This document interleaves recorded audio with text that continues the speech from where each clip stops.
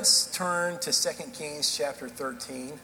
It's not in your notes. Those are new scriptures, so you'll want to write those down. I'm preaching today on the already not yet kingdom of God. The already not yet kingdom of God. And if this sounds kind of familiar, it's because I preached this same sermon last June. And it was one of those June Sundays, not a lot of you guys were here, and I really liked the sermon. So I decided to preach it again. Usually I don't preach a sermon twice, but not really for those reasons. The reason I want to share this with you is the concept I'm going to share with you today has helped me so much that I just want to pass on what God has shown me to you. And it took me some exposure 2 or 3 times to really kind of catch on. And so it may be a sermon I preach every year, because I believe as we discuss the power of the Holy Spirit, the concept of the already not yet kingdom of God is so important, because this is what happens when we talk about the Holy Spirit. And when we begin to talk about the power of the Holy Spirit, we want to open your eyes to opportunities you haven't seen, to open pathways of your heart to God for Him to move in power. And when that happens, expectations rise, as they should. I mean, that's really the purpose of us preaching the Word. We want you to get your faith up. We want you to get your hope up. We want you to believe God for the impossible. Inevitably, what happens when that occurs is then also disappointment will happen down the line. And here's the reason why. Is I cannot make you experience the power of God in healing. If I could heal people, I wouldn't be preaching right now. I'd be down at Vanderbilt Children's Hospital clearing that place out. If I was in control of healing, things would look a lot different. If you guys struggled with something, we'd just get rid of it, just like that. Prayed with someone this morning who's dealing with a back issue, a dear friend of mine. And I believe that God is going to touch her. I believe that she can leave this service healed. And I want to see that happen. And I know God can do it. And so I'm going to ask God to do it. I'm going to believe God's going to do it. But I can't make it happen. If I did, I would. And that's why understanding the concept of the already not yet kingdom of God is important. I'm in year 21 of vocational ministry. And a lot of that, some of the most tender moments I've spent have been in hospitals. And that's a special place to be with people. And there's a couple of scenarios that happen in hospitals that bother me, especially when there's premature deaths. When there's deaths that just are not in their timing of children and middle-aged people and so forth. You know, this morning there's 2 families in our church who are dealing with death this morning of elderly people who have struggled with dementia, and it's just time. And so we understand that. I'm talking about when it just isn't right. It's just too young, or the sickness is just too invasive. And when I've been in the hospital, 2 things have bothered me, and someone expired. It bothers me when I find out no one's prayed. There was no prayer for healing. They just were put in the hospital. No one asked God for healing.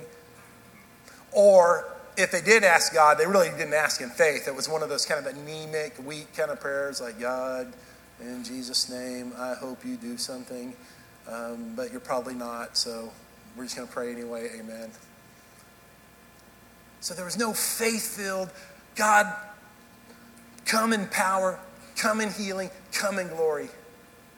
So that bothers me. The second scenario is this.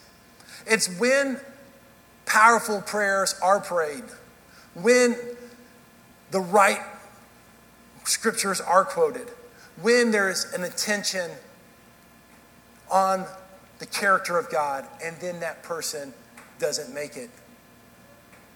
And what bothers me is not that they don't make it, because God is sovereign in that. It's when Christians start blaming other people. They may say something like, well, the pastor just didn't have faith enough. Or they may say something as dreadful as this: the person who died, well, they really didn't want to be healed.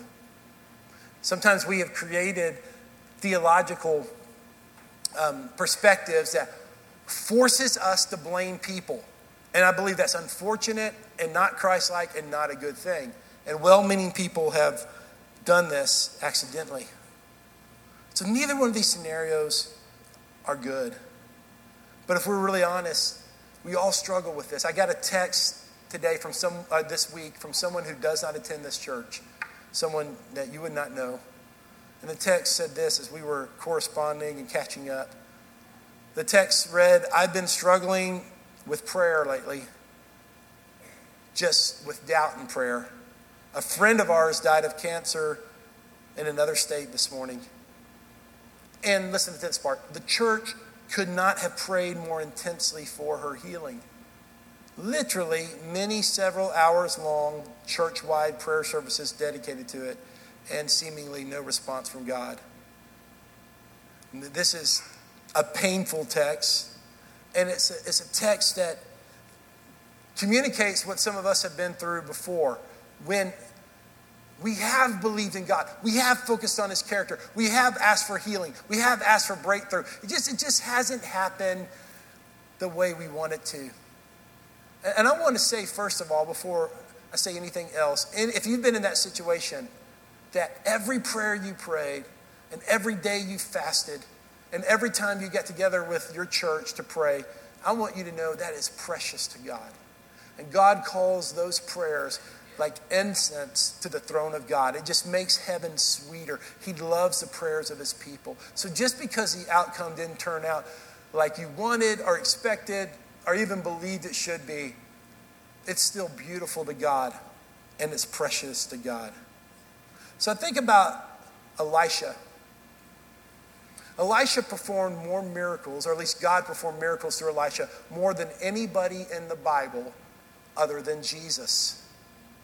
So a powerful guy. He took the mantle from Elijah, and then Elisha had a double portion of his anointing, and we see in the book of 2 Kings, incredible things happen. But I want you to see this verse. This verse is not in your notes. I want to write it down.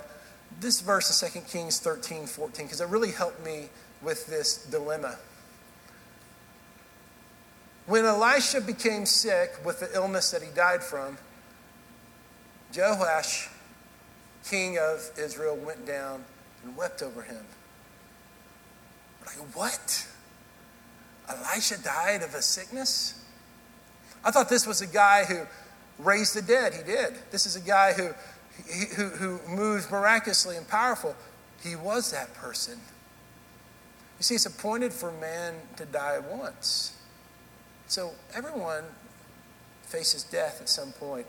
And that's hard. I mean, I'm not minimizing that at all. Even in the two families I'm thinking of today that are dealing with sick people who are dying, and elderly sick people who are dying, that's really hard.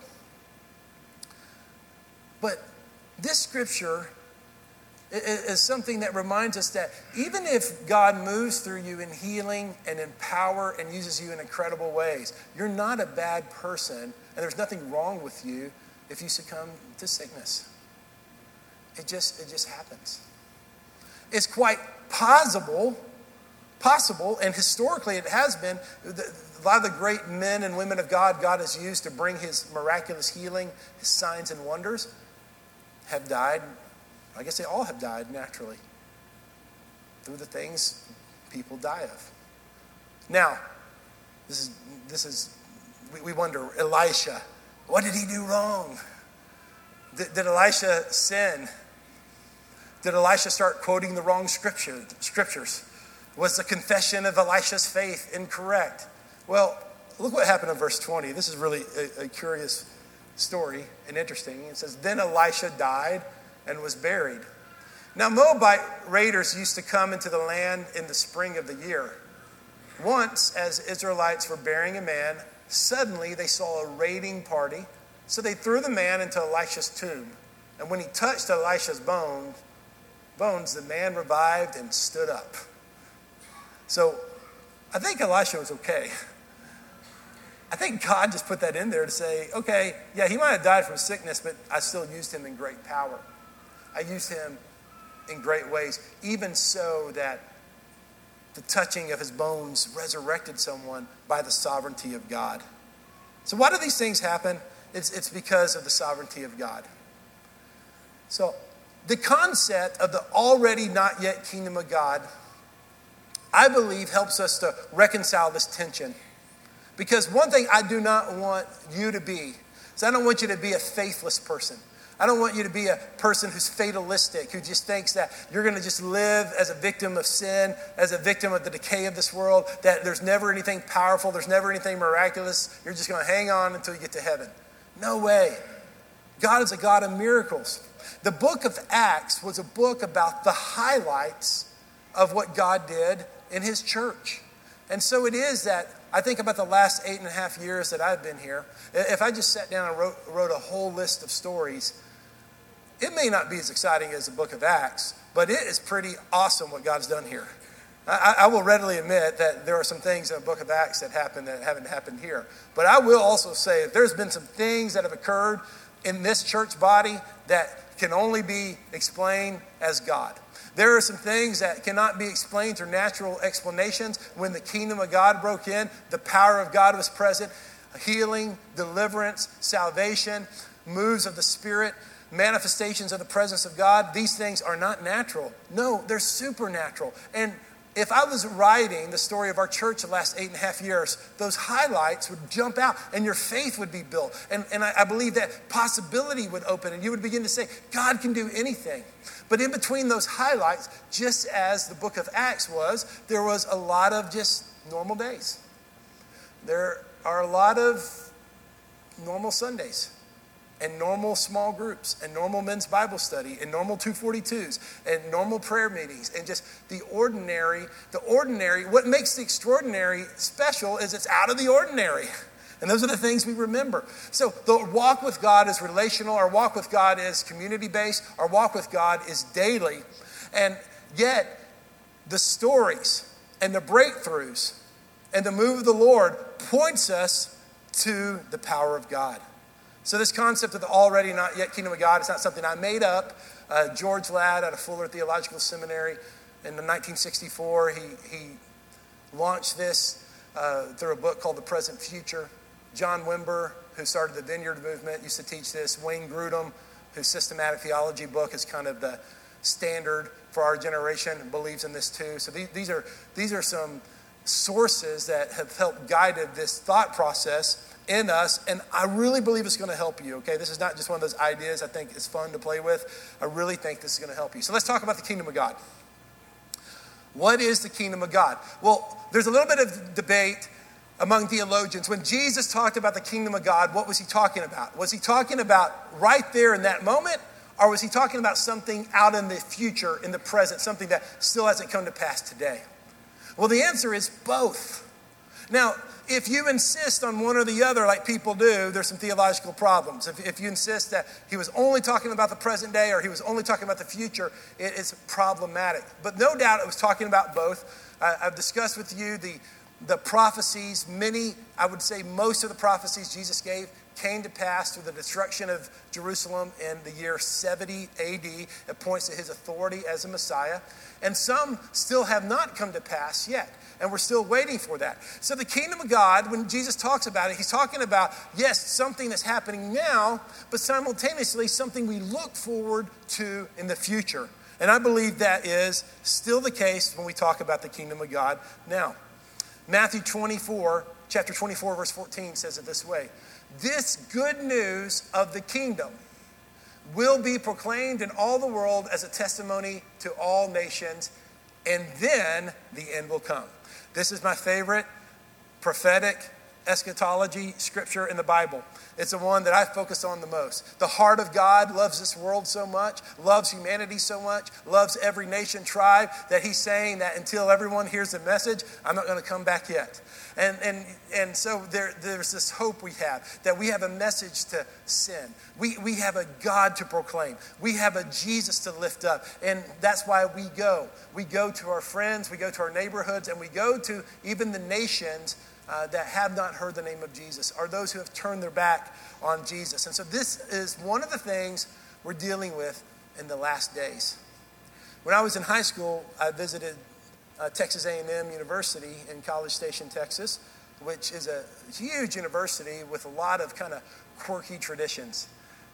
All week long, I would wear a ball cap because that's kind of what we did in my era. When I was in high school, we wore ball caps all the time. And so I wore ball caps in the dorm, at restaurants, around the city, around the campus, at the baseball stadium. Everywhere I went, I had a ball cap on. I walk into one particular building, and someone very authoritatively told me, hat off in this building. And so it was a Tim. I took my hat off. My friends, we took our hats off. We learned later the situation. We learned that particular building was a memorial to World War II veterans. And so when you walked in that room, you took your hat off. And if you had your hat on, you were corrected. So all over the city, all over the campus, I wore my hat wherever I wanted to because there was no rule like that. I walked into that building, the rule changed. I walked into that building, there was a different standard. I walked into that building, there were different expectations. This is a limited but somewhat helpful metaphor for the kingdom of God. Kingdom of God, it's like us walking into that building. When we enter the kingdom of God, different rules, different standards, different expectations, different thought process, different purpose. In fact, there may even be here in this world some principles that transfer, that coexist, that work together, but there's a recognition that when we walk into the kingdom of God, there is a different rule, a different standard. You may live in the same house, drive the same car, hang out with the same people, but when you enter the kingdom of God, you have a different leader, you have a different culture, you have a different ruler, you have a different one in charge. And so that's why the kingdom of God, write this down, is the reign of God. It's when God asserts himself as the one in charge. And so that's why we pray, God, let your kingdom come in my family. Be in charge of my family. Let your kingdom come in this church. How many know you can be part of a church where Jesus is in charge? So we got to keep saying, Jesus, let your kingdom come. Let your will be done. Let your kingdom come and your will be done. Let your kingdom come in the school we attend. Let your kingdom come in the businesses that we run. No doubt that in different sectors of society, among different people, the kingdom of God has more rulership, more reign in certain areas. God, at this point in time, is allowing us as free will agents, as those who decide and determine his lordship, to choose whether he's going to rule or reign in our life. But we say, God, come and be in charge. Let your kingdom come. Let your will be done. So what is the kingdom of God? Romans 14:17 says this, for the kingdom of God is not eating and drinking. They were addressing that issue at that time. But righteousness, peace, and joy in the Holy Spirit. Doesn't that just look good? Huh? I mean, we need more of that. Righteousness, peace, and joy in the Holy Spirit. This is the kingdom of God. When Jesus gets in charge of stuff, and when the reign of the kingdom comes, there's more peace. There's more joy. There's more righteousness. How many know that's why we need to pray, God, let your kingdom come, your will be done in our nation. In this broken social contract that we have right now between citizens and law enforcement, we need the reign of God. We need more righteousness. We need more peace. We need more joy. We need more of God. We need to let the kingdom of God come and reign. Kingdom of God, come and assert your reign and purposes in every sector of society. So the disciples begin to talk about the kingdom of God a lot. We're just going to go quickly through these scriptures. Acts 8:12 says this, but when they believed Philip, he preached the good news about the kingdom of God and the name of Jesus Christ. Chapter 19, verse 8. Then he entered the synagogue and spoke boldly over a period of 3 months, engaging in discussion and trying to persuade them about the things of the kingdom of God. Acts 28:23. After arranging a day with him, many came to him at his lodging. From dawn to dusk, this is Paul, he expounded and witnessed about the kingdom of God. He tried to persuade them concerning Jesus from the law of Moses and the prophets. So this idea that the disciples were calling for the kingdom of God, explaining the kingdom of God, reasoning with people, saying the reign of God's kingdom needs to come here on earth. The reign of God's kingdom needs to establish itself. You know what would be rather odd? It would be odd to be the only child of a billionaire. I would have liked to figure out what that was like, but that was not the case for me. But we know somewhere on this planet there is an only child of a billionaire. And this heir knows legally that he or she will inherit everything their billionaire parent has. Every home, every business, every asset, every stock, everything that billionaire has legally belongs to their heir, their child. It's already written in the will. The lawyer documents are already drawn up.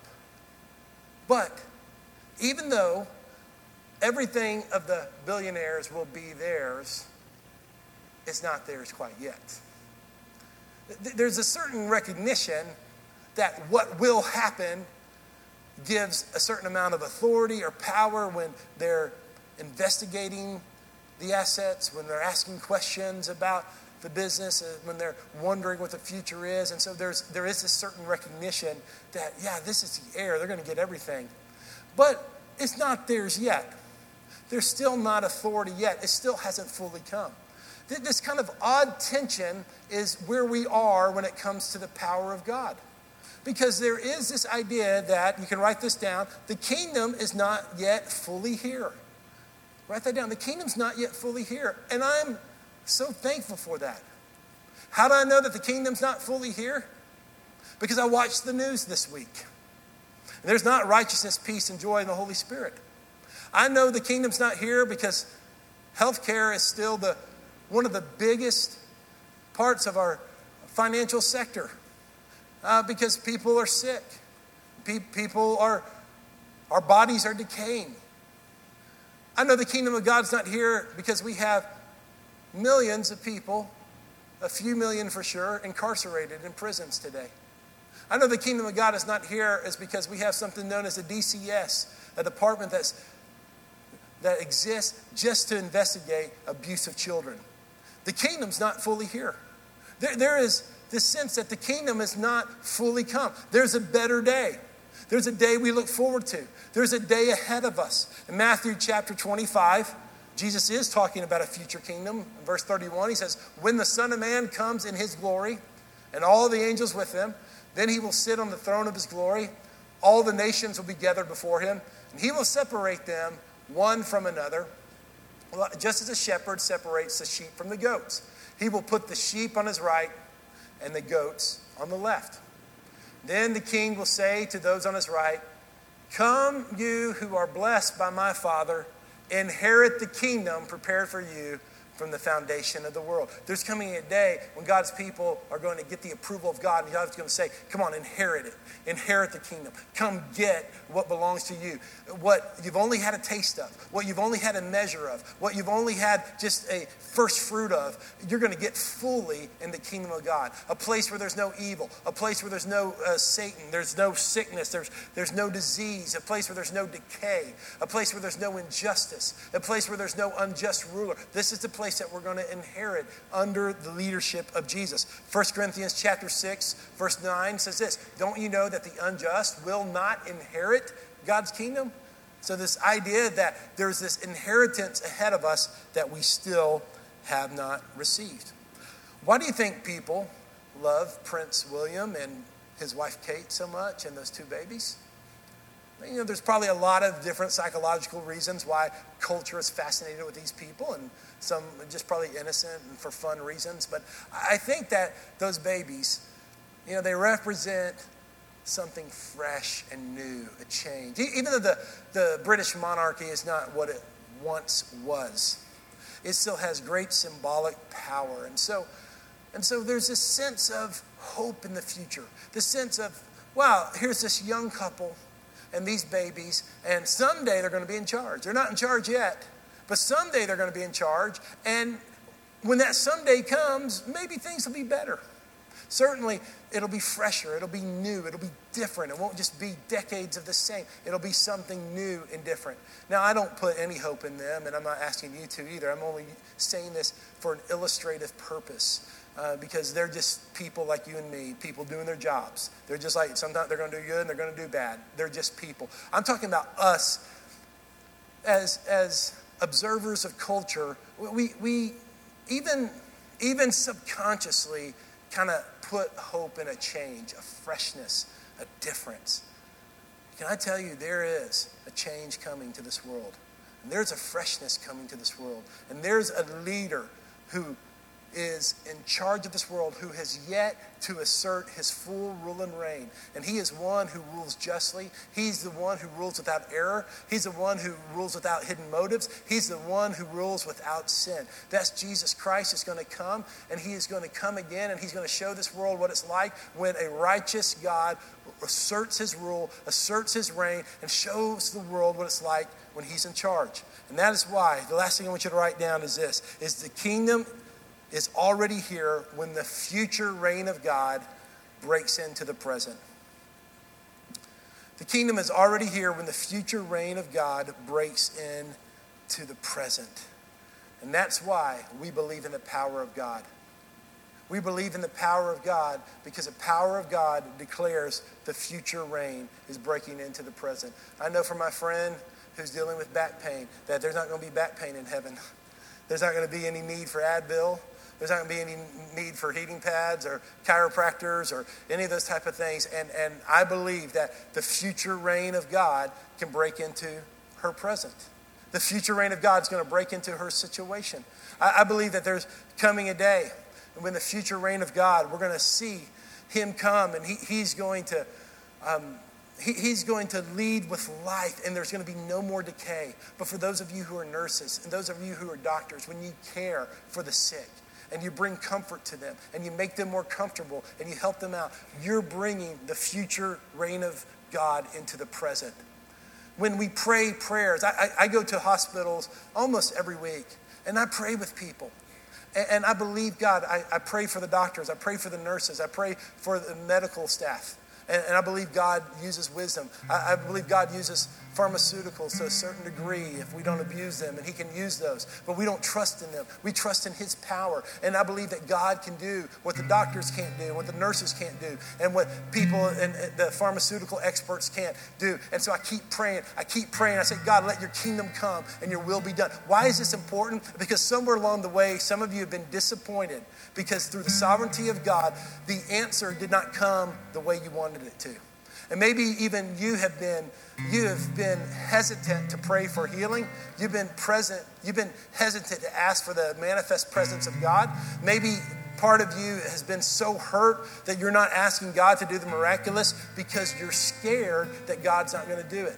Can I tell you that there's nothing to fear? If you believe that our God's in charge, our God's redeeming the world, our God's redeeming our very bodies itself, our God is redeeming society itself, then we can in faith say that no matter what happens, we're going to a better day, we're going to a better outcome, and until that day comes, we're going to keep praying bold prayers, prayers of faith, prayers of authority, prayers that center on the character of God. We're going to believe God to break in, God to come through. We're going to keep going back to that same river like Naaman did, dipping over and over again, even the 6th and 7th time, because we're going to believe God can do that. That's why every Thursday, our prayer team, we pray for you. We pray for God to heal your bodies. We pray for the salvation of the lost. There's no greater breakthrough of the present reign of God, the future reign of God in the present, than when somebody gets saved. And I want you to begin to believe for the impossible. Who in your life do you think could never get saved? Who in your life do you think could never turn their hearts to the Lord? That could be the person that you need to see the future reign of God break into the present. The idea that there was a man named Saul who persecuted the church, Saul was killing Christians, and he encountered the presence of God on the road to Damascus, and God didn't just change his name to Paul. God changed his identity, his destiny, his calling. He changed him. Whoever you think can never get saved, if their heart's too far from God, keep believing, because the kingdom of God can break into that situation. The future reign of God can break into the present. I want to ask our ushers to begin to position themselves. We have a great way to declare the future reign of God. And when we take communion here. As they're getting this together, I want to share a couple more scriptures with you. Matthew 10, 5-8, this is what Jesus says. Jesus sent out these 12, and he gave them instructions. And look at the bottom there, verse 7. He said this, as you go, announce this. Let's go to the next slide. If I drive out demons by the Spirit of God, then the kingdom of God has come to you. So people who are bound in sin, bound by demon spirits, possessed or oppressed, when the power of God hits them, the future reign of God breaks into the present. There's going to come a day where no demon spirits will have any authority on this earth, that they will be locked into the abyss, but that future reign of God breaks into the present. Jesus said this also in Matthew 12:28. If I drive out demons by the Spirit of God, then the kingdom of God has come to you. Lastly, the prayer we pray, Matthew chapter 6, verse 9. Therefore, Jesus said this, you should pray like this. Our Father in heaven, your name be honored as holy. Your kingdom come, your will be done on earth as it is in heaven. This is not some type of poetic, weak kind of prayer. This is not a mental accommodation for our lack of faith or excuses. This is a powerful prayer. You begin to pray, God, let your kingdom come and your will be done in every situation. It means, God, you begin to get involved and you do what I can't do. We've been trying to arrange our society, or arrange our relationships, or arrange our business, or whatever, our families, and to try to make God move. But when God does what we can't do, his kingdom begins to break in. This is a prayer of power. God, let your future reign.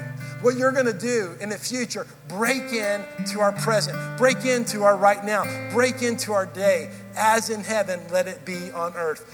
Where does the kingdom of God break in? I already talked about the salvation of the lost. But the kingdom of God breaks in when there's a great sense of his presence.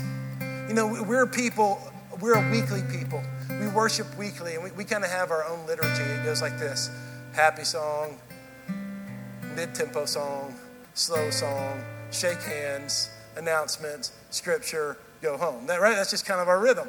And there's nothing wrong with that. That's just who we are. It's what we expect. It's our form of worship that helps us. But you know that at any point, for your life as an individual, or for our life as a corporate body, the presence of God can break into one of those songs. The presence of God can break into that communion. The presence of God can break into that sermon. The future reign of God can come into that ministry time. And we are people of faithfulness. We are people of process. We're people who are consistent. We're people who are at the place God's called us to be. But as we're faithful, as we're consistent, the kingdom breaks in. The present reign of God breaks in. The future reign of God breaks in to our present. I believe that we need that in the revival of believers.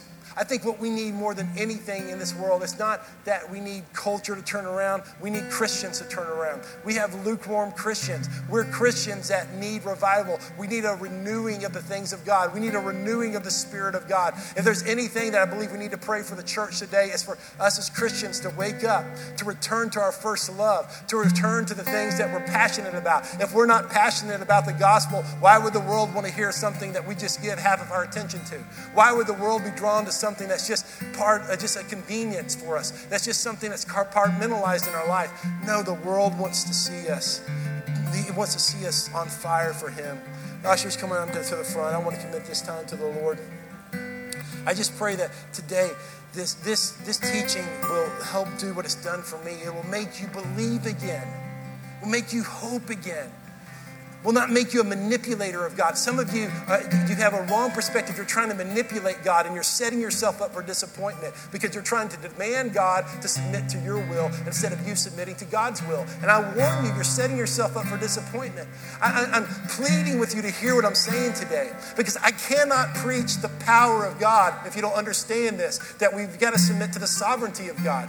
If not, all we're doing is humanism. If all we're doing is trying to create our future by what we say, that is nothing more than humanism. I'm the one in charge. It's my faith. It's my confession. It's my ability. No, it's not. It's us centering on his character and who he is and asking for him to do what we cannot do. Let's pray together.